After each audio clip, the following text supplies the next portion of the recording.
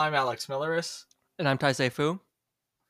and I am going to ask you, before we get started with this week's discussion, how are you doing this past week? It's been a while since we've really caught up on this podcast.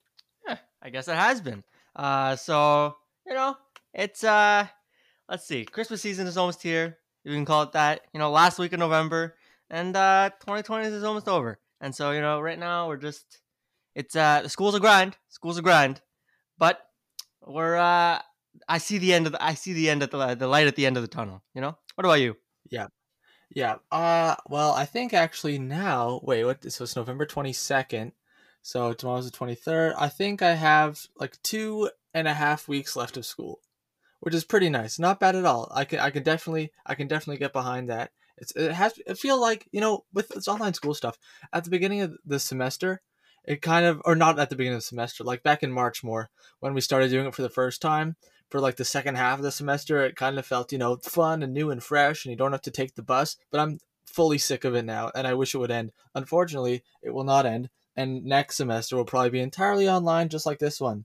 But so we're gonna have to find some new ways to try and keep things fresh. I was talking to you maybe about just in general not sitting at the same spot all the time for school and maybe moving around and sitting somewhere else for a class for a change.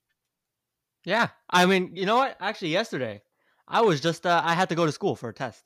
I was in person. It was pretty safe, I would say. We were only like 15 people in a room doing the test. It was well ventilated. Everybody's wearing masks, the whole thing. And afterwards, I had an online class. And so how my school does it is we have a bunch of study spaces where you can go. You can book a room, and it's supposed to be socially distant. Well, my school was completely deserted. First of all, aside from like my class, it was totally empty, and I took an online class from a computer lab that was where I was the only person, nobody else in the room. So it was, I don't know, it was a whole new energy I felt, because I don't know about y'all, but I have been at my desk basically the entire semester in my room. My bed's right next to me, and it's tough. It's tough, and so it's definitely, and also being back in school, that building, schools have kind of academia vibe, right? And so it's nice. Got some fresh energy out of that. Just sitting in school and taking a class. Was all alone, and it was kind of awesome, to be totally honest. Never think I'd say that about going to school physically, but I felt safe, and yeah, fresh new energy from a fresh new place. Yeah. So that's yeah. Schools definitely do have an academia vibe, as you say. I think that's kind of the goal. But anyway, we're gonna pick up kind of where we left off last week with these reverse retro jerseys, because then we knew barely anything about these, and now we see the full picture on every single one of them. And I've got to say, I like some of them. Some of them are really bad. And I'm going to start off with some that I think are really bad. The ducks, first of all. That looks like a child's drawing of a some kind of mighty duck leaping out of the water. Not a fan. And the Winnipeg Jets, another one of my least favorites, at the start and at the end of the alphabet, because it's mostly gray. And I think the Golden Knights kind of make mostly gray work with their jersey, because there are other, shiny spots. The Jets just have like that old logo and like some dark blue around. Very boring. Very boring. Yeah, oh my god, like that Ducks logo, it's just wild. They really went all out with, okay, we're based off of like a kids movie, right? There's got some funky design elements, I gotta say, like the fact that that whole bottom like third of the jersey is like looks like your typical like bottom third of a jersey, but then you realize it's water, or is it ice? I can't tell. It's one of those. Actually, you know what? It looks like ice because he's breaking through it, but also like the color makes it look like water. So that might be a bit of a design failure there. But yeah, you look at the C. I have this exemplar in front of me, the NHL released, and even the C is in like a cartoon font. So clearly, I mean, sure. I know a lot of people really loved like the fact that when Anaheim was technically called the Anaheim Mighty Ducks. I think it's kind Mighty of Ducks of silly. Anaheim. Do not Sorry, slander the holy name of the Mighty Ducks of Anaheim. my apologies, my great apologies. But pretty bush league right there. For a fucking NHL team name right there. And so yeah, it really does look like a cartoon. And yeah, so Winnipeg makes me want to vomit. That logo, right? They, or not the logo. They brought back the old logo, but just the color scheme. What the hell? What are you doing? Gray? It looks like vomit, and it makes me want to vomit.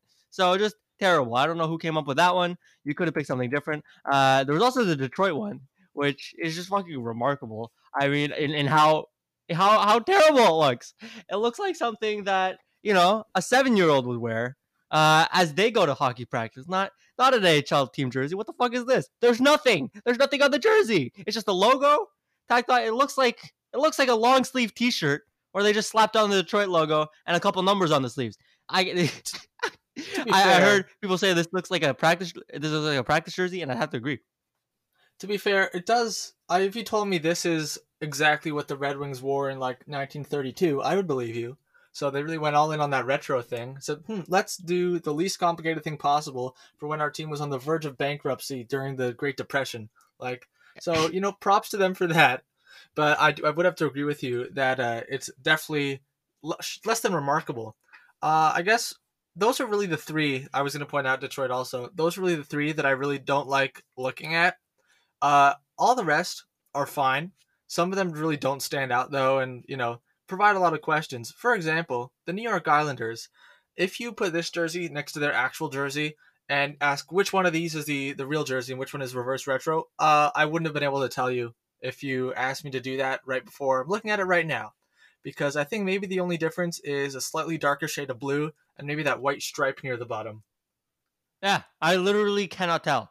This looks like an Islanders jersey. So, let's see. Does the description tell me anything new? No, it really doesn't. It tells me that the navy blue colors honors the past, but they also wear navy blue in the present. So, sure, man. So yeah, that's neat. The Oilers one looks pretty similar to the current one as well. To the point where I can barely tell the difference on that one too. It just feels like the peripheral stuff was kind of changed. Everything else kind of feels the same.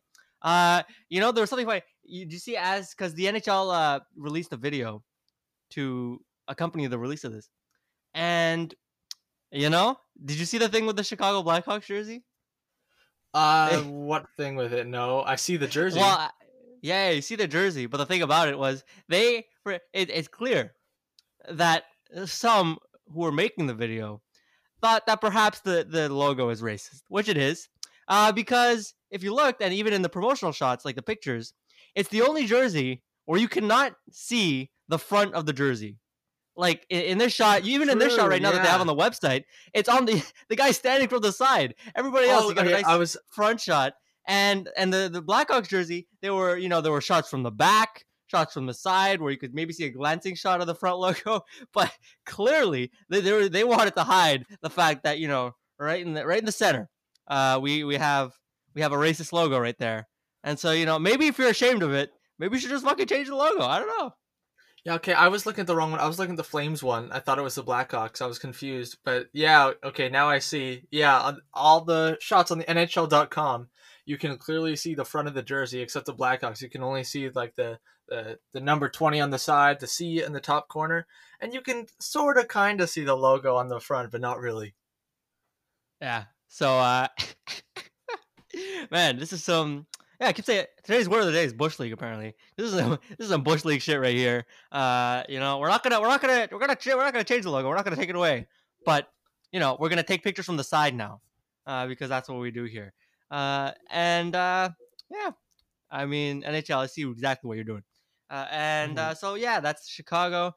It looks like Carolina just straight up took a Whalers jersey and called it a day.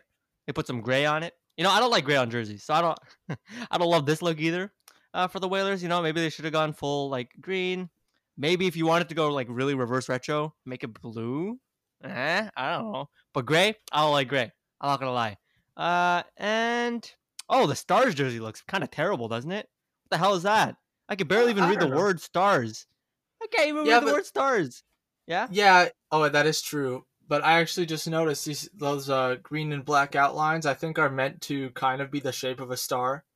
But I don't know what position you would have to put your arms in so that you can see that, because the person modeling the jersey has their arms on their side, and you can only kind of sort of tell.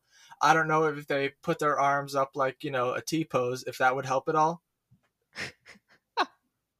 Oh boy, Dallas fans out here T-posing. Is that what we're trying to get going here? So yeah, that's that. Oh, the Habs jersey. So I think Yeah, in the we were gonna preview get to last that. week, yeah. So unless there's any other teams you wanna shout out, I'm just scrolling through. Oh my God, the Blues, the Blues. And we talked about how it might be red last week. It is red, and I still hate it because I the still team like name is it. the Blues. You still like it, eh? Yeah, Come well, who on, cares it's if the the name St. is the Louis Blues, Blues? not the. I Because care. that's it's It's about the not the St. Louis music. Reds. It's the music, the blues, not the color that was named after. It just so happened that it was like, oh, and we can also make our team color blue. But like, it's not a necessary part of it. Who cares? Like, it looks really cool to have like, oh no, we're the Blues, but we're wearing red. It's quirky and fun. Sure, Corey. That's what we're going for. And also Columbus. Their jerseys right too. You're called the Columbus Blue Jackets. You're literally not wearing a blue jacket anymore. It's you know, I personally here think it's a touch problematic. Pittsburgh, I think that's a pretty big downgrade. You ask me. Just like writing the team name on a slant is boring, and that's exactly what they did. Look at that thing. It's just Pittsburgh on a slant. And aside from that, Toronto, Vancouver both look pretty mediocre. I don't know what's happening with the Toronto one, but the sleeves kind of wonky. And yeah, Vegas, they come up with something funky there since they're like super new. But let's get to the Habs, the main event here. And yeah, we talked about how they were gonna go primary blue from the looks of the preview. That's what they did. And like the preview showed a one shade of blue that I didn't like. I kind of like this one. It's a nice color, and I think it works. It's not like the best jersey out of the bunch. I wouldn't call it a top 5 jersey, but it's nice.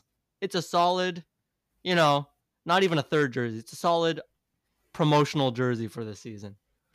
Yeah, One that's I'm not a really big embarrassing. fan of it. I'm a really big fan of it. I hope they wear it. I don't know what the plan is for these teams to wear these in games. I at least hope Montreal. I hope they try it out once or twice because I think it looks really nice. Also, the model who's wearing it looks like if Brendan Gallagher and Boo Boo Stewart had a baby. I don't know if you know who Boo Boo Stewart is. He's an Nope. actor. Who dat? Okay. No, I You noticed. can. I actually thought exactly the same thing with the Brendan Gallagher. When I scrolled past it, I was like, wait, did they get Brendan Gallagher to take the picture here? And I realized it wasn't. But yeah, I, Yeah, I it's totally not. see the Brendan Gallagher resemblance. Yeah, I really like it. I don't know if I'm supposed to have some sort of insightful artistic commentary here.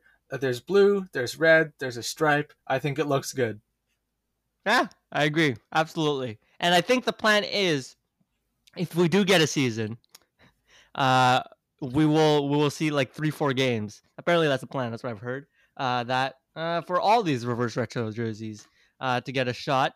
And yeah, I guess That's we'll cool. get 3-4 games of vomit gray for the Winnipeg Oh Jets. man. Oh my God, I want to see the gray versus gray matchup. Winnipeg versus what's the other one?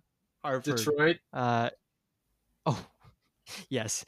Yeah, give me that. I want a Detroit versus Winnipeg matchup right there. Clash of the atrocious jerseys. Oh, I see Winnipeg's done the same thing as Toronto for their sleeves. What the fuck is that? I don't like it. It looks it looks weird. Like like they did the shoulder, like there's a different color for the shoulders, but then they extended that shoulder pattern like all the way down the sleeve, and I don't like it. I don't like it. What do you think? Okay. I don't mind the shoulder pattern stuff, but I don't like the Toronto that new logo. It looks very cartoony, kind of like the Ducks what they're doing. I don't really like it. I also don't like that old Lightning logo, the cartoony one. But in terms of the Jets jersey, I would say that shoulder down the arm pattern is the least of my concerns with it. I actually don't mind that part. Okay, so it's really the vomit gray. That's good. That's getting you against it. Yeah. But before we close out this retro jersey segment, there are two that I want to talk about. One of them is the Avalanche that everyone seems to be loving. It's everyone's favorite. I would love it too if they remove those fleur de lis on the bottom, and not just that because I was like appropriation. Because honestly, I really don't care that much about that. I just think it looks like a an unnecessary addition, and like I don't know very much. I'll also like in and of itself like the Blue Jackets and Capitals and even the Rangers sometimes appropriating not appropriating sorry just like taking, especially the Blue Jackets on their normal logo, stuff from the American flag, like go put some stripes here, put some stars here. I don't like that nationalistic stuff at all, much less on, just a sports team's jerseys. And the Avalanche, I know it's not exactly the same thing, but it's a similar sentiment, I think. Oh, just take that symbol from the flag of Quebec and put it on a jersey. Like, not a fan. If they took it off and just had that old Nordiques logo, but with the Avalanche burgundy, I think that looks really cool by itself. Oh yeah, absolutely. I think the fleur de lis, you didn't need it. You could take it off and I don't know, add an extra stripe in there, make that burgundy stripe a bit thicker, and I think it looks fantastic. And yeah, the Nordiques logo, they fucking brought it back. They actually did the whole thing in the preview. I think we only saw the fleur Put de it in lis, there. right? And Uh-huh. it's just it's nice. It's fucking nice. And they actually did it. I'm kind of surprised. I thought they'd go with the Avalanche logo or something. But they really did go full blown no deeks. What was the other jersey you want to shout out? Last one. I want you to guess which one of these is my number one favorite. Number one favorite. Okay. All right. Hmm. Looking through Florida, kind of changed it up. Ooh, the Kings have a pretty nice one. That purple. Ottawa has another boring one. New Jersey looks like it's a Christmas tree. That's kind of fun. Okay. All right. I am going to. Ooh. You know what? I'm gonna guess. I'm gonna guess Washington because they got rid of that terrible logo in the middle. Is it Washington? Washington is actually probably near the bottom of my list, if I'm being honest. Oh, So, okay. incorrect. Do you want another guess, or do I want to just tell you? Sure, I'll snipe another one. Okay, sure. Is it the Arizona Coyotes? No, it's not Arizona, but I do like them. Probably near the top. But my number one favorite is Minnesota. Minnesota Wild. I love the removal of the red and the addition of the yellow. I think it's great. I know the Wild, they have a pretty terrible team name because of how, abstract it is. And they have a pretty bad logo in that it takes so long to explain slash understand. But, having just green and yellow, which seems much simpler than what they've been doing, and it makes the logo kind of seem a little bit more understandable somehow. And it really goes with their whole wild nature vibe. I really like it. I like the way it looks, and I think if I were in charge, I would want this jersey I would want this jersey to be their new away jersey, and have some sort of restyling with a very similar, probably the exact same color scheme for the new home jersey, and just rebrand into a new aesthetic as they rebuild towards the future with Marco Rossi, who, by the way, tested positive for COVID, I think Scott Wheeler said yesterday. But that's not what I'm talking about. Hope Marco Rossi gets better. All signs point to that he will. But I'm talking about this green yellow color scheme, hard pivot back in, and I think it looks great. Yeah, it's a nice fucking color scheme, and it's also right. They took it from the North Stars. That's where they got this Yeah, green and that's yellow, and it's nice. It's nice, and I agree. The red could go away. It's a solid one. And a funny thing that I saw on Twitter the other day was they came out with a hat with this logo on it. It's so the hat is anyways. The tweet is designed by Minnesota Wild forward Zach Parise. This hat would pair very nicely with a reverse retro jersey, but I don't know what part of the design that he came up with, this Zach Parise guy, because it's just a black hat. It's a black hat, and they slapped on the reverse retro logo. So I wouldn't call that designing. Let me just tell you that. And but yeah, the logo is fucking nice. It's like the new color scheme. It totally works. I agree. And you know what? I disagree on the logo. I like the symbolism. And if it takes a while to explain, if it takes you 2 years to realize that, there's a shooting star in there, there's a moon or a sun in there, there's some trees, there's a fucking lake as the mouth, so be it. It took me a while, and I hold no ill will toward the logo. Yeah, here's the thing though. Like, I will learn things about this logo and then forget them, and then someone else will, and then I'll learn them again and remember it all over again. And I don't know if that's a positive or a negative. Like that shooting I star, it's also meant to be like the bear's eye. Did you notice that? Exactly. Yes, I did. Uh, See, it's like a delight. It's a delight every time you realize, the shooting star is an eye. Look at the moon. It's supposed to be the bear's ear. That too, that kind of stuff. Big fan. Big fan. And the trees make it look like there's some sort of like fur pattern going on with the bear. It's just, the more you analyze it, the more you learn. And yeah, but on the is the other team hand, name sketch? Yeah. you have to put an effort to like it. Whereas I like things where you don't have to put an effort to like it, but if you put in more effort, then you'll like it even more. This one, if you just stare at it without thinking, it's like, what am I looking at? I don't understand it at all. I don't know. I see the face every time I look at it without even thinking. Maybe to the untrained eye, you see, I don't know, nothing. But I don't know.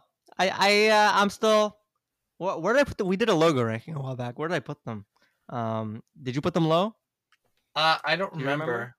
I can pull it up unless I put it in my my garage not GarageBand, my Google Drive trash, and now it deletes stuff by itself, which is an update I like, by the way. Unfortunately, it might have been by my own doing that. Yeah, I can't find my logo ranking. Whoopsie.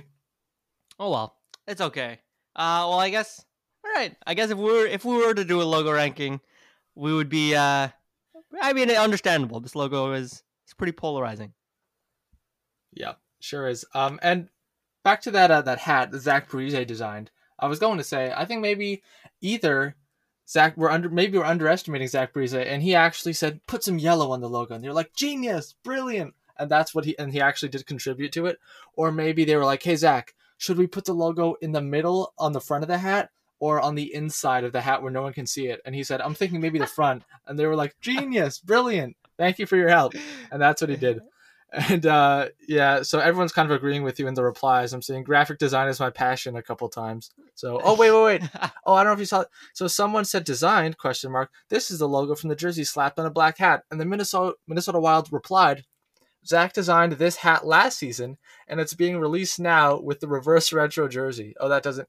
And then so the Minnesota didn't reply anymore, but people shot back at the Wild like, what do you mean? What do you mean? So The fuck I does don't that know. mean? It's still.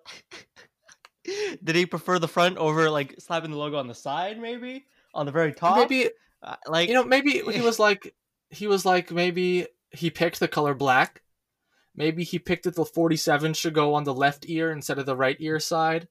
And maybe he decided that the logo should go on the front where people can see it instead of on the inside where nobody can. wow, That's you three really can decisions. tell. Graphic design is his passion. Yeah. So yeah, looks like Zach Parisi's got himself a nice little career if he needs it at the end of his career. A nice little Yeah. career if he needs it at the end of his career. Okay, need a little thesaurus there, but it's okay. All right. Anything else about these reverse retro jerseys? Which you know what? If there's one thing I can compliment about this whole set is that they released it at the right time, right? So where we're talking about it for 2 weeks in a row because there's nothing else to talk about, right? So usually they'll bury it in the middle of the season, and you're like, whatever. But they got the timing right. Lots of free press. Yep. Yeah, definitely. Now at least everyone's talking about it because there's nothing else to discuss, except the new CBA stuff. The everyone's favorite topic of discussion, money and collective bargaining, and the richest people asking for more for themselves and less for everyone else. Do you want to take it away and explain to everyone what's been going on with that the past few days? Yeah, absolutely. And so here we have another case of greedy NHL owners. And really, when is it not that? But they really took it to another level here. Because if y'all remember, it was a big achievement like 4 months ago, sometime in the middle of the pandemic, where they came to a new CBA. It was fantastic. It looked like everybody was winning. Both sides seemed to be pretty happy with it. And there were some conditions attached with payments and escrow and all that up for this upcoming season because, probably who knows if there are going to be fans. And so they had some conditions attached. So, basically they set some salary deferral for this year so that the owners could pay it later on. And there were escrow caps. And the one for this season was going to be set at 20%. And it seems that the NHL owners, seeing now that the global pandemic may not be slowing down just in time for the NHL season, have decided they want some more money. They don't want to lose money. They don't want to spend this much money on a season where there won't be any fans. So what they did was they are trying to change the conditions of the deal to solely benefit themselves 4 months after they signed it, after they agreed to the terms.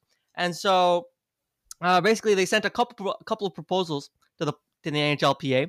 One of them impacts only this season, where deferred compensation doubles to 20%, and escrow goes up 5% from 20 to 25%. At 25%, that's already a lot of money to go into escrow. And they also proposed a second, where the deferred compensation goes from 10 to 26%, an even greater gap. They don't touch escrow this season, but for the last 3 seasons of the deal, year 4 to 6, they move it from what was initially 6% to 8.5% and 9%. And obviously, the players were not happy at all with this bullshit. To quote one player, there were audible gasps when this was presented, and rightly so, because the owners are trying to rip them off again.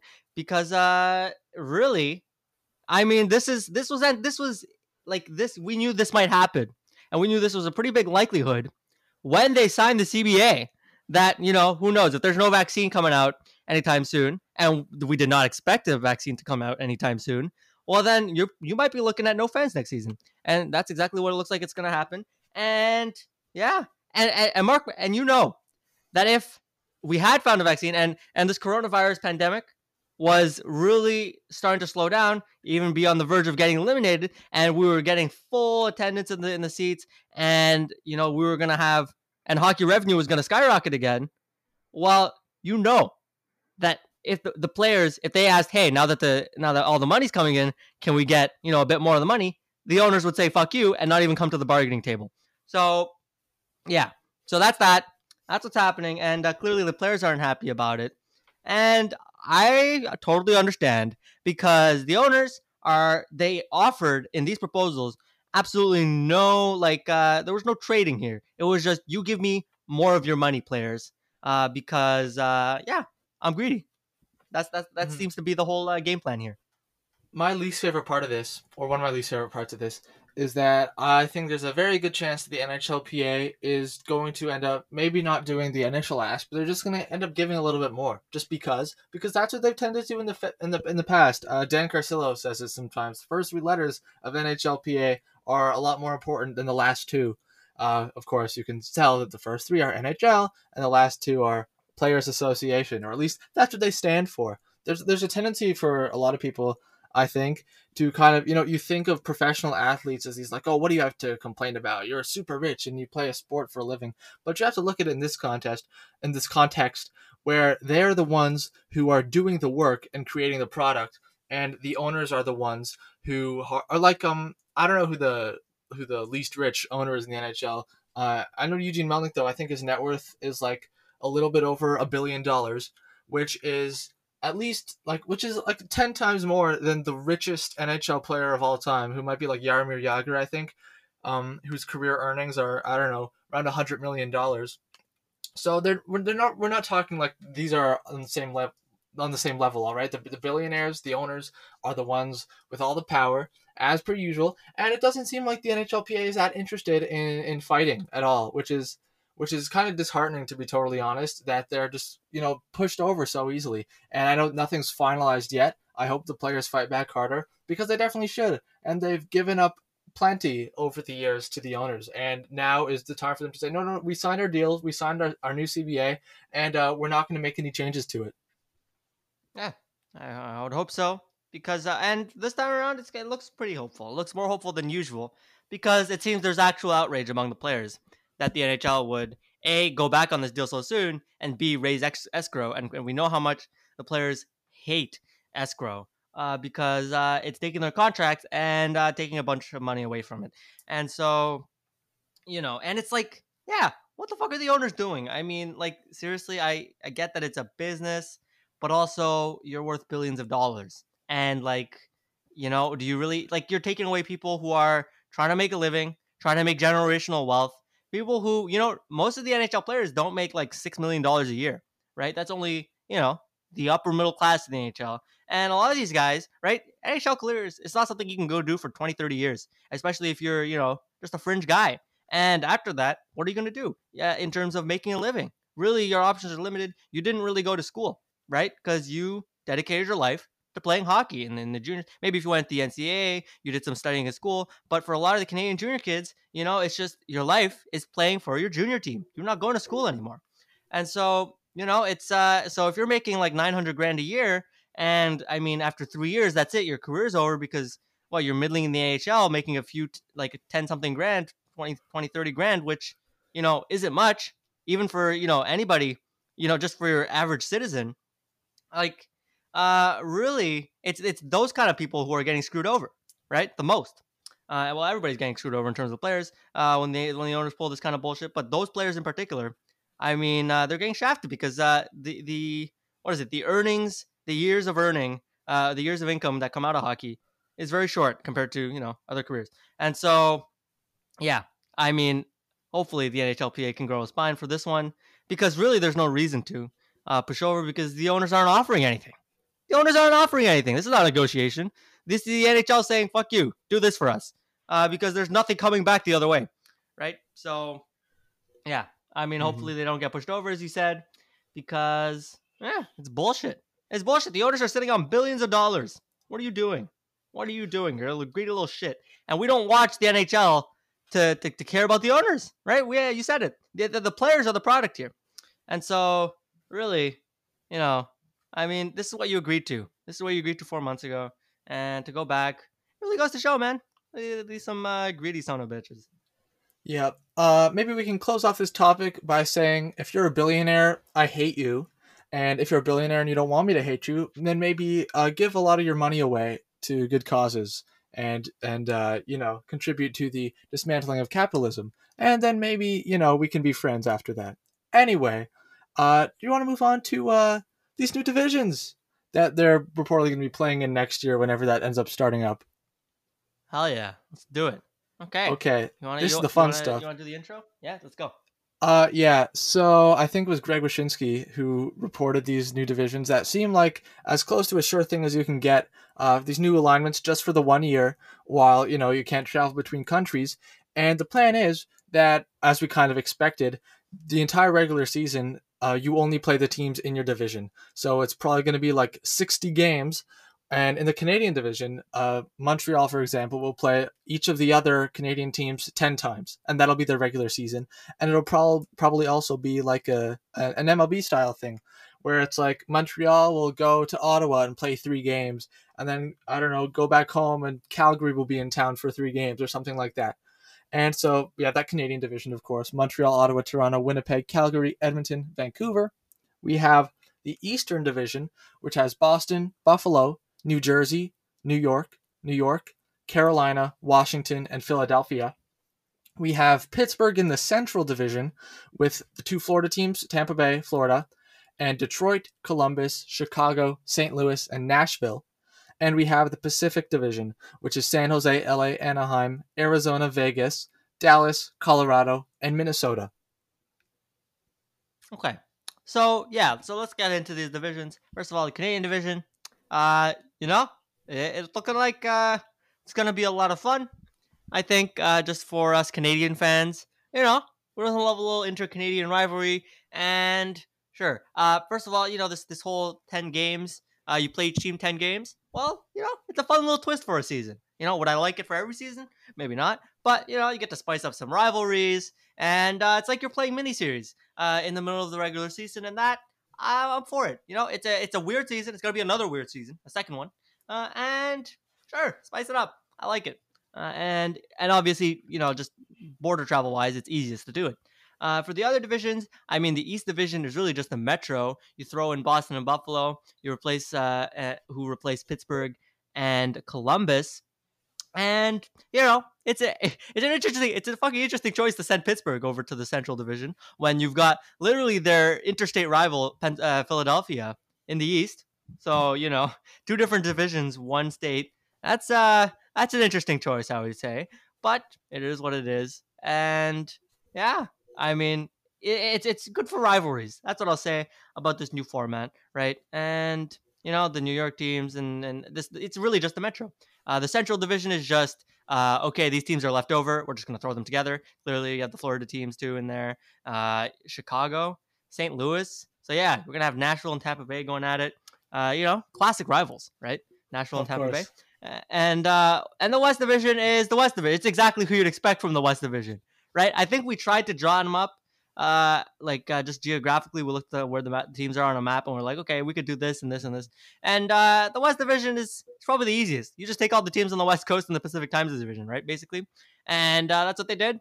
They threw in Minnesota, which is an interesting pick, but because Minnesota's pretty Eastern compared to these other teams.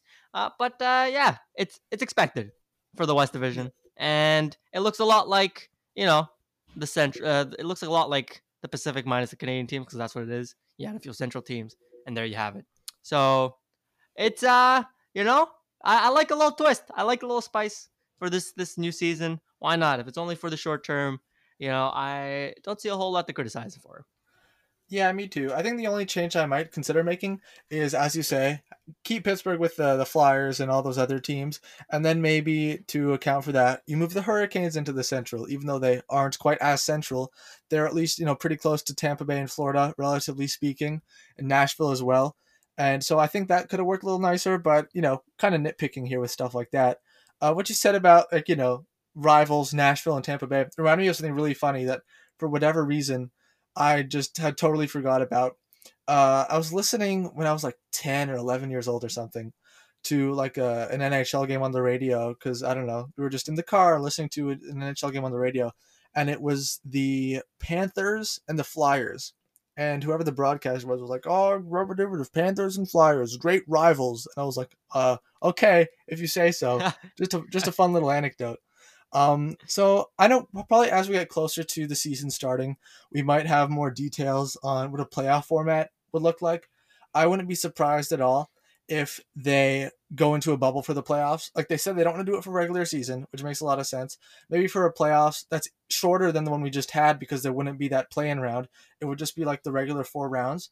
I think maybe, and also if agree to you know, not lying to the players about what's going to be available to you in terms of leaving the bubble safely, then I think you could maybe make it work. If not, though, then we're probably looking at a situation where we have one team from each of these divisions in the conference finals, which I think would be kind of fun to have one of those, almost pretty much purely a bracket format to figure out who goes where, or almost a pure bracket.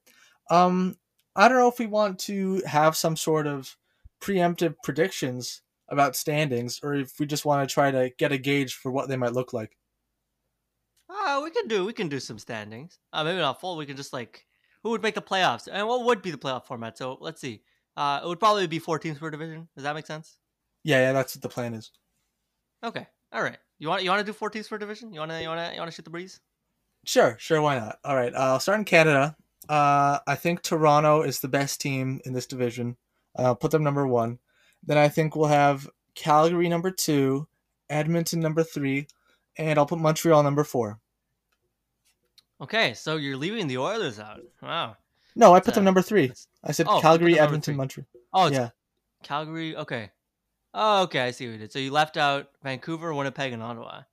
Yes. That checks out. That checks out. I think I'd have to agree in terms of ranking wise. I would put Toronto first. Uh, hmm. Yeah, you know what? Markstrom, I think he's gonna do good for. You know what? I'm doing Calgary first. Screw it. I'm saying Markstrom has a crazy season, and he drags Calgary to the top of the Canadian division. Then we have Toronto, who I think has the most talent on paper. Then I put the Oilers, and I'll put Montreal. If Montreal manages to miss the playoffs after those moves, those quote unquote win now moves, if that's what Bergman wants to call them, and they manage to miss the playoffs in a season where you're against teams that are it's a pretty mediocre division. Well, that'll be embarrassing. That'll be fucking embarrassing. Even if we didn't think those were the smartest moves, Bergman seemed to think they were win now moves. So I think the expectation, especially with this format, is they better fucking make the playoffs. They better not get Yeah. leapfrogged by the defenseless Jets and the just got way worse Canucks and God forbid the Senators. Yeah, I'm not overly confident in Montreal making the playoffs this year at all, which is surprising because I think well, not that part isn't surprising. What's surprising is I think I saw on the Athletic, Arpon Basu and Marc Antoine Gaudin did like a fan poll or something, and apparently like 95% of Habs fans see them as a playoff team now, which was extremely surprising to me. I'd put their odds at probably like 60% about because I think like Montreal, Edmonton, Calgary, Vancouver, Winnipeg. I think they're all pretty more or less on the same tier, I think. And if we're putting Toronto in, which I think we should, I think they're kind of pretty decisively the best team, especially after adding TJ Brody in this division. And so I think that Montreal has like a 3 out of 5 chance, kind of in the same pool with those other teams. Ottawa, of course, in a class by themselves at the bottom of this division. That's kind of how I look at Yeah, it. that's a pretty solid justification for a percentage. Pretty good.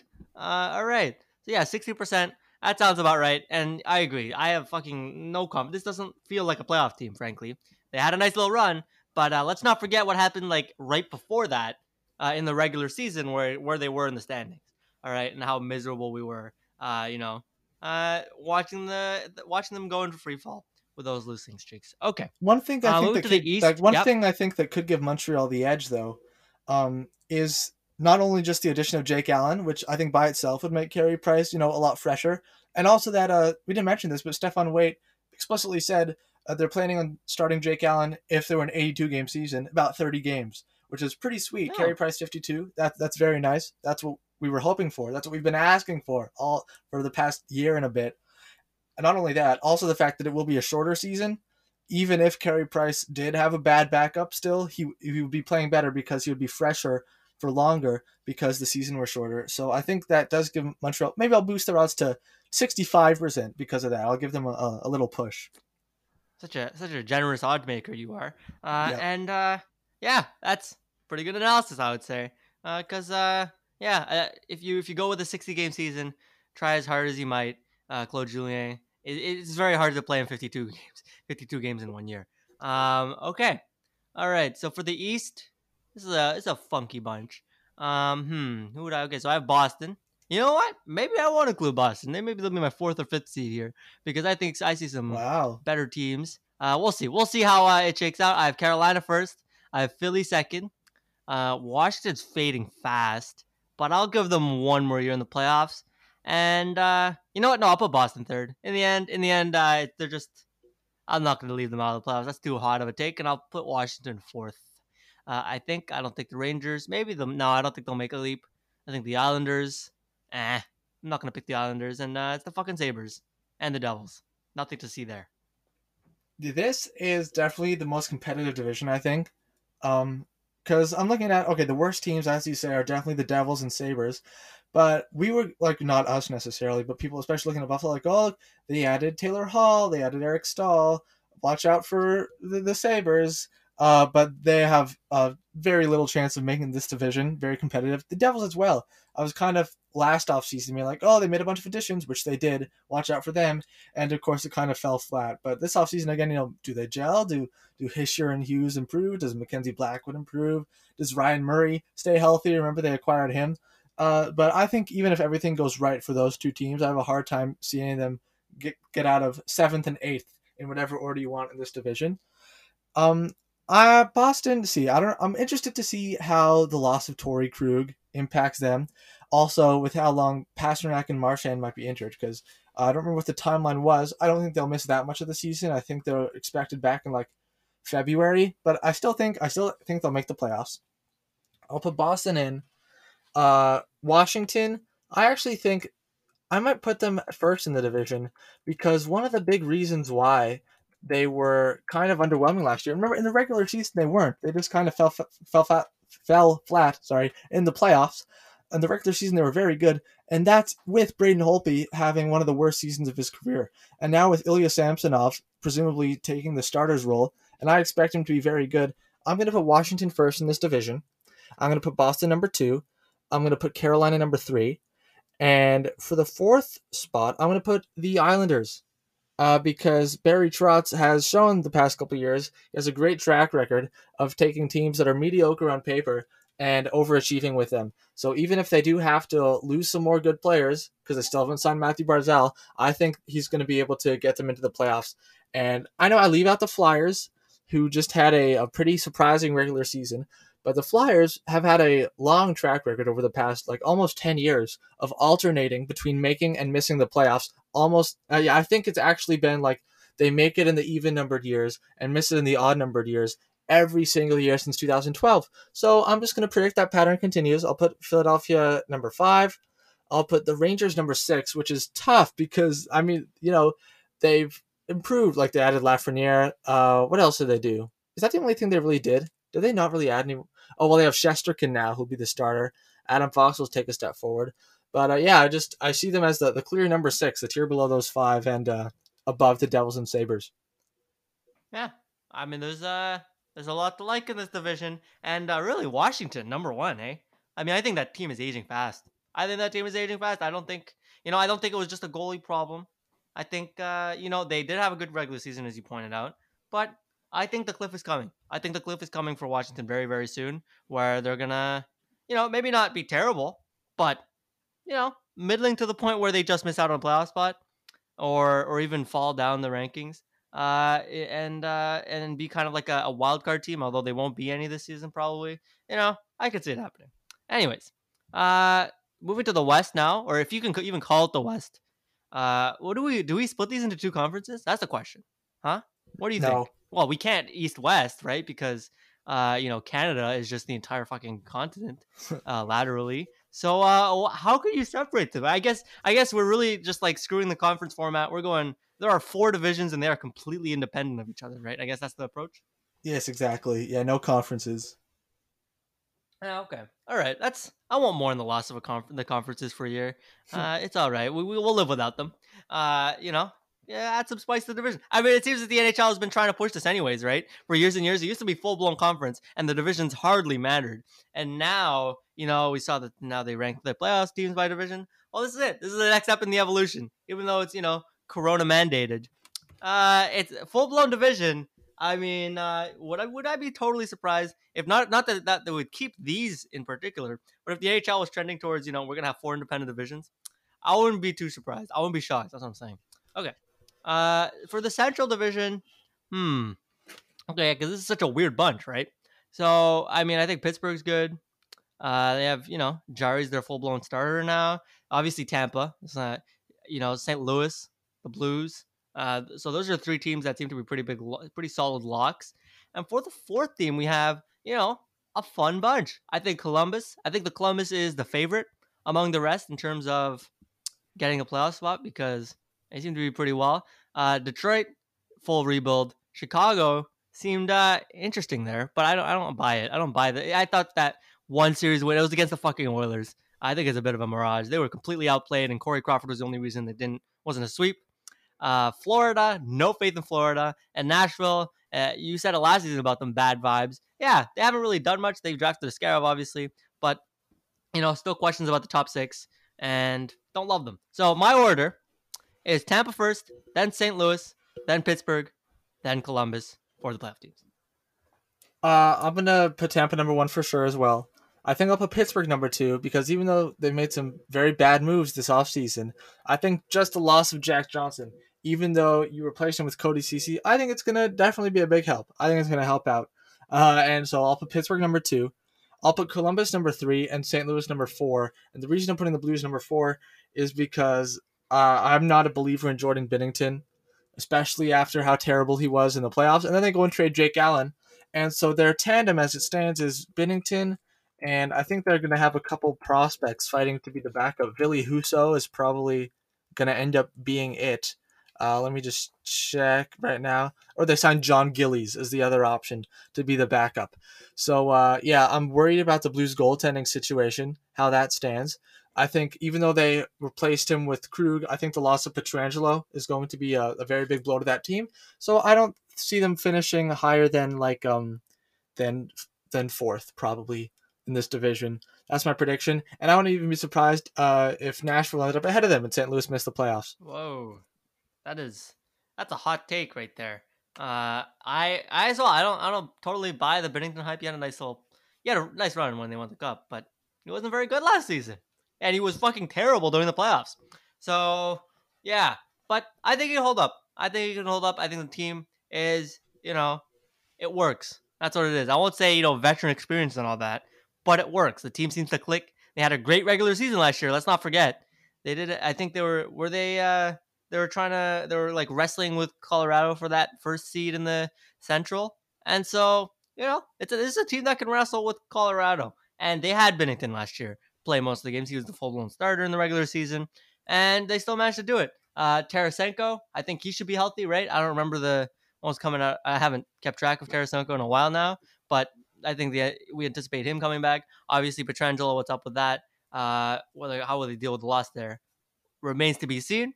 But I think St. Louis works. I think it's just one of those teams that they figured it out, and it's a good team. Did they collapse in the playoffs? Yes, but I think they're a solid regular season team. Okay, so on to the West. Let's see. This one seems to be even more clear cut in terms of contenders and not contenders. Yes. So we have Colorado and Vegas, obviously. I'll put Colorado number 1 because I just like their team better, and so I'll put them as the first seed. Vegas can be the second seed. Third seed can be Dallas. Although I expect them to drop off pretty big with, we talked about those big injuries, Sagan and uh, Bishop out for a long time. Huge losses. I don't think they can be understated as losses. But I mean, there really isn't much competition outside of that in the division, which is why, it's hard to put anybody else ahead of them. So let's see. Anaheim, they seem to be pretty rebuildy right now. They've got some nice young pieces. Maybe they'll sneak into the fourth spot. Maybe.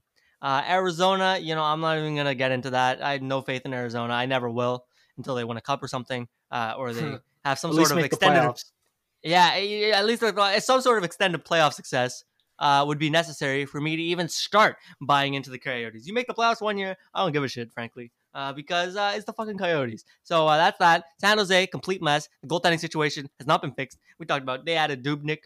What did that do for you? Really? Devin Dubnyk? It was like he was the second worst starter last year, basically. And the worst starter was Martin Jones. So, I don't anticipate it getting any better. And the Wild. Right, the Kings. Kings are another team that some nice young pieces. They're still, they're still in rebuild mode. And the Wild. I think, the mediocre team. Questionable moves moving on from Eric Stahl. But it's just a weak bunch here. So the safe pick would be to go to Minnesota because they're firmly mediocre, and a lot of these teams are just bad that remain. You know what? I'll go spicy. I think Minnesota drops. I'll take Anaheim. Getting solid vibes from them this year. All right. I am going with okay. Well, with the Sharks, that goaltending still is the big concern, but they were really bad last year.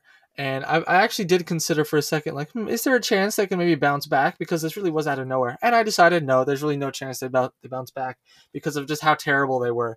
And I'm picking Minnesota as my number 4 seed in this division, even though they have a center core of Joel Eriksson Ek, Nick Bonino, Nick Bjugstad, and Victor Rask after trading away Eric Stahl and Luke Cunnin. I think there are 2 players who they're adding to this team that are going to make a big difference. Cam Talbot, number 1. I have faith, not that he can be like a Vezina winning goalie or anything, but that he can be a lot better than Devin Dubnyk, and I think that'll give them a big boost. And Kirill Kaprizov, who they've been waiting to come over from the KHL for a long time, a draft pick of theirs from 2015, I want to say. And finally, he's coming over this season, and he definitely has star potential. He was great at the World Juniors when he was there, but that was a while ago. He's like 23 now, and he's been around a point a game in the KHL for the past 4 years, which is very difficult to do at any age. And also he's 23, I think. So I think he's going to be a top line player right away. And I think he's going to make a really big difference, honestly. So that's why I'm picking Minnesota as number 4 in the Western Division. All right. Minnesota sliding in yet again as the last playoff team, as they do, as Mr. Mediocrity of the NHL. Okay. Yep. So those are our predictions. Very, very preliminary for these projected divisions. And yeah, I'm excited.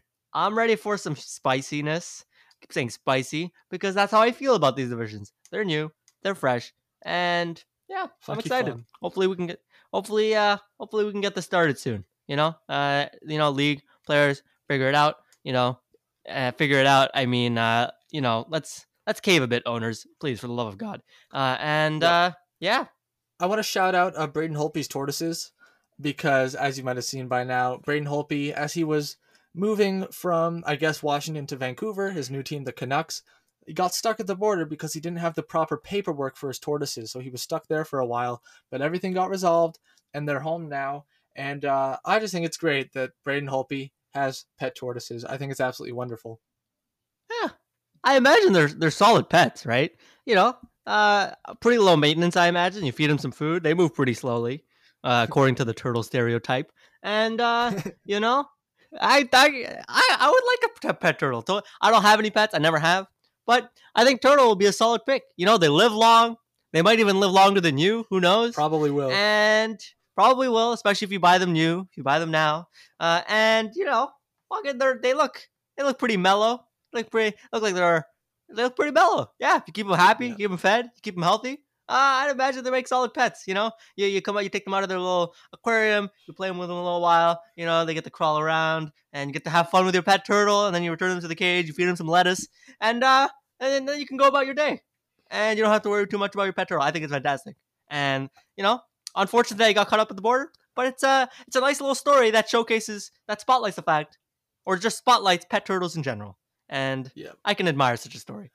Another turtle stereotype, probably due to the fact that they live so long, is that they're extremely wise. So maybe if you have a pet turtle, if you have some sort of problem or dilemma, you go and ask them for advice, and they'll definitely tell you the right thing to do because of how much wisdom they have accrued over their hundreds of years of existence.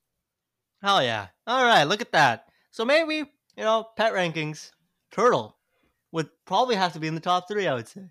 Wow. Just an outright, just solid across the board. They live long, they're not too fast, they won't bother you too much. But they've got some energy, I think. And as you said, they're just mini philosophers with a shell. Like, come on now. How could you not love that? So, shout out to turtles. Y'all real ones out there. And I'm pretty sure there's some endangered species. Fight it out, tough it out for us. You know, it's tough. Ryan. It's tough with humans wrecking up the habitat, but stick it out. We love you. Shout out to the turtles. Yeah, don't be so soft. Anyway, before we get to this, Hard to do that with their shell. Ayo. Anyways, before we get to the quiz, I have a question for you. That's All not right. at all related to the quiz. What do you think Okay. about fleets? Any thoughts about fleets? Fleets. Okay, yeah. So fleets. That's the new Twitter thing, right? It's like Yeah. Instagram story for your tweets. It's clear that like they're trying to cover cover all their bases. In that they're just like stealing Instagram things. Which, I guess it was to be expected eventually, but I don't really like. First of all, I am on the Twitter web app version on my phone. I don't have the actual app. I just go on my browser, so I don't even know how to access the fleets. To be totally honest, I've never seen a fleet. So can I really formulate an opinion on them? Probably not. But it's just, it kind of ruins the vibe, I feel. Twitter has a very specific vibe where you tweet something, yeah, you can delete it, but you can't edit it, and it stays on up until you delete it. Like, deleting it is a concrete act that you take, means I'm taking it back. And fleets, they expire after 24 hours, which, yeah, I think it just kind of ruins the vibe. What do you think? Yeah, I don't like them. I'm not a fan either. I saw a tweet actually, it was funny that was like, people, capitalism breeds innovation, and they have a screenshot of like every single social media platform with stories, because like all of them do at this point. Yep. They're actually, so it does look pretty much exactly like Instagram at the top of the page on the Twitter app on your phone. You have your own little profile picture in the top left with a little ad and the plus option. I have not posted any fleets at all. And then you have the long line of everyone you follow with something on their fleet that you can click on and click through exactly like Instagram. The first day, where they dropped a few days ago, and everyone was posting fleets like, oh, what's this? This is so weird. And I clicked through some of them and I was like, I'm never going to do this again. I'm never going to do that again. I haven't opened any fleets since then. And I just ignore them. I saw a tweet the other day that was like, they're getting rid of fleets, but they haven't. So I think that was just a joke. But yeah, I've actually been going on Twitter less on my phone and more on my desktop, because you don't see the fleets on your desktop, and I like it better that way. Yeah, So that's what I've been doing. I'm living a fleetless existence as well here. I don't expect to download the app, so I don't ever expect to see a fleet. And I am perfectly fine with that. I don't think I'm missing out on much. It's probably just people, I don't know, tweeting out their lunch. And I'm good. I'll pass on that one. Just if you think something really good, you think something really funny, you can post it on your actual Twitter, and then I'll get to see it. So save your shitty content for the fleets, and so I won't have to see them because I won't look at them. I won't open them. Yeah, if we're being honest, we know what these fleets are, and it's just another way for Twitter to kind of, to stick ads in between fleets like Instagram does. Absolutely. And Yep. get some more revenue, of course. So time for the quiz. I'm very excited about this one. I woke up Okay. yesterday morning with this brilliant idea in my head. So, you know how sometimes in life, you're maybe not getting Oh. along well with someone, right? And a good way to, maybe you won't become best friends or anything, but to at least appreciate and understand each other, the best way to do that is to get to know them better. So today, you will be getting to know someone who you haven't been getting along with very well. And so this quiz is called "Am I describing Joel Edmondson or someone else?" Oh my god. Okay. All right. We about to. Okay. Some conflict All right. resolution out here. I mean, I haven't ragged on his contract yet today, so maybe I'm warming up to him. Maybe not. I don't think so actually. But All right. all right. Let's go. So there are nine descriptions here.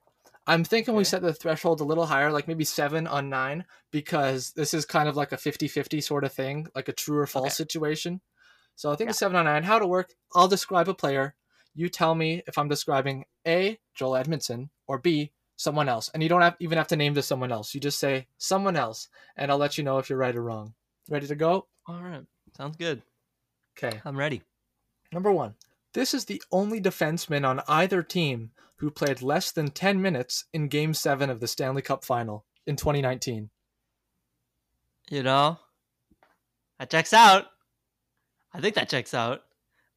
He didn't play much at all, and because he wasn't very good. So I will say that is Joel Edmondson. You're 1 for 1. Absolutely correct. John Moore of the Boston Bruins missed the cutoff by, I think, like a minute and a half or something. But you are 1 for 1. Joel Edmondson's the correct Oh answer. yeah. Number 2. This player led Moose Jaw Warriors defensemen with 31 points in the 2011-12 season. 2011-12 season. Okay. Well, I assume that Moose Jaw was his junior team. You're asking me if he was the leading scoring defenseman? Yes. Sorry? Yes, that is the On his question. team. That's the Okay. description. All right. Moose Jaw. It's in the WHL. 31 points. Do I think he can get 31 points in the season? Um. Let me think. Do I even have faith on him to score 31 points? Not really. Even in junior, he's not very offensive minded. The question is, were there any defensemen that score more than him? Because so many teams. How many NHL defensemen can you get on one team? But the beef continues. I would say that's not Joel Edmondson. I don't think he was the leading scoring defenseman on his team, even on his junior team. Correct. Joel Edmondson had 23 Oh my points, god. was second on the team for defensemen. The player who had 31 was 5th round pick of the Chicago Blackhawks, Travis Brown, who never played in the NHL.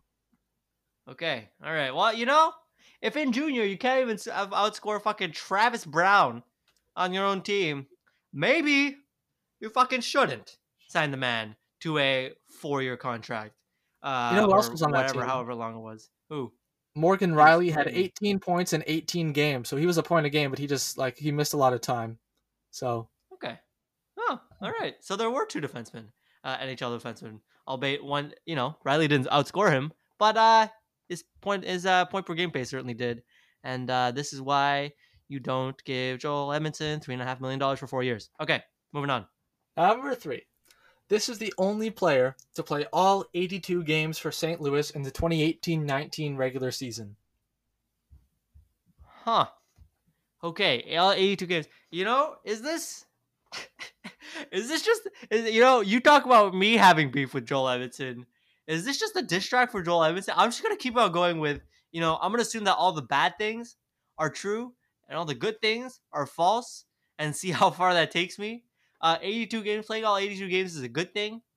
And so I'm going to, I know the stereotype is, defensemen stay home, they're Iron Man, but I'm gonna keep going on this train until it fails me. I'm gonna say false, or that was not Joel Edmondson.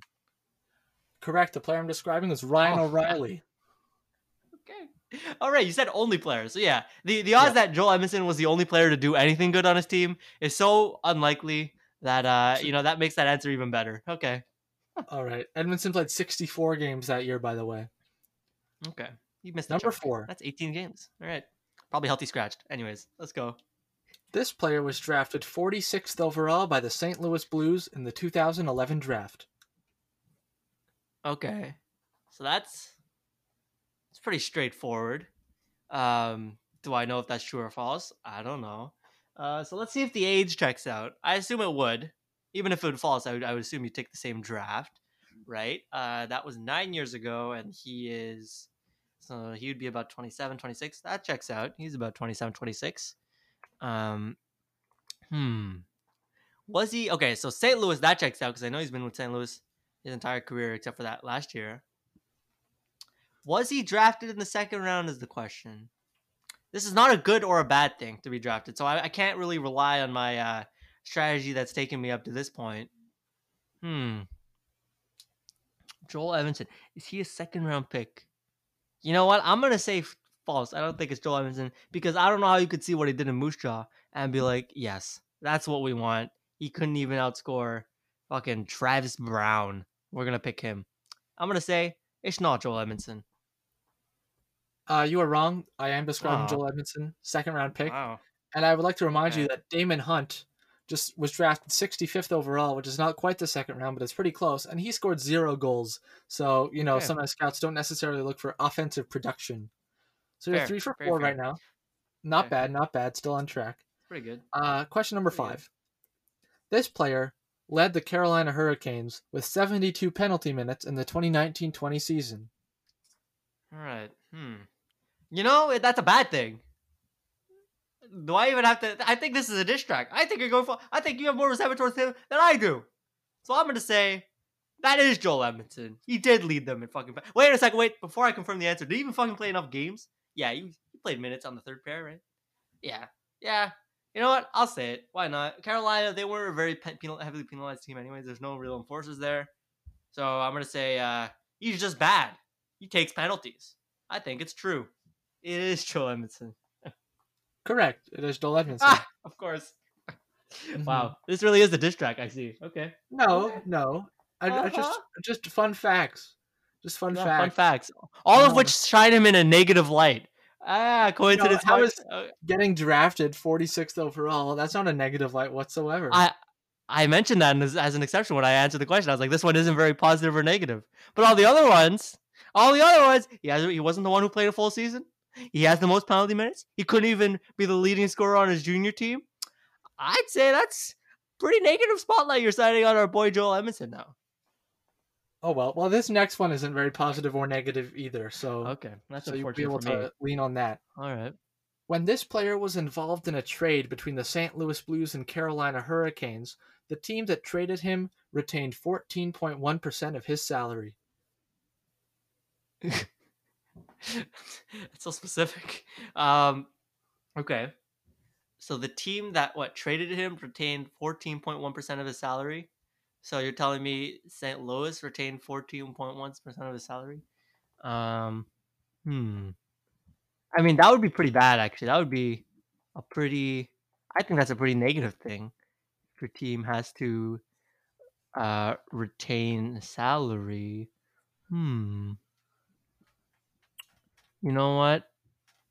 Was there retained salary on this dude? I'm gonna say yes.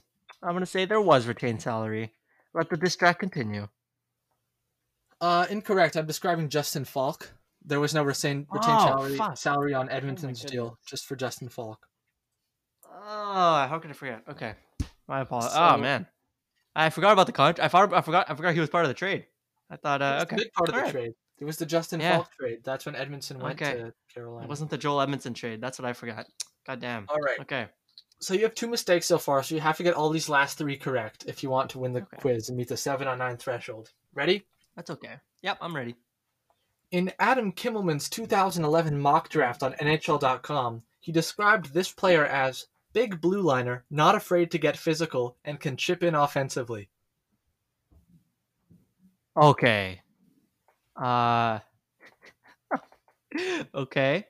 That's interesting. I would say. I mean that seems to be that. Did he just say chip in offensively though? Yes, and can chip in offensively. Oh, that raises some red flags. Huh. Let me think. Wow, I'm really playing for all the marbles here. I really should have remembered about. I should have really remembered the Justin Falk. Hmm. Do you think he can chip in offensively? All right. You know what? I'm gonna say you're clowning Adam Kimmelman or whoever this guy is. I'm gonna say that is Joel Edmondson. Unfortunately, this is about Dougie Oh my Hamilton. god. Dougie Hamilton, who was mock drafted 5th overall to the New York Islanders, and of course ended up being drafted 9th by Boston. Wow. Okay. Fortunately, so that you spells the end lose. for my winning run. Yeah. But we have 2 more questions. We can see if you can at least meet the 6 on 9 threshold. Okay. All right. All right. Wow. Number 8. This player led St. Louis with 68 penalty minutes in the 2018-19 season. Oh yeah. We're gonna keep going on the diss track train, and I have nothing to lose anymore. I'm gonna say that is Joel Edmondson. Also, I've said Joel Edmondson twice now, but I've lost.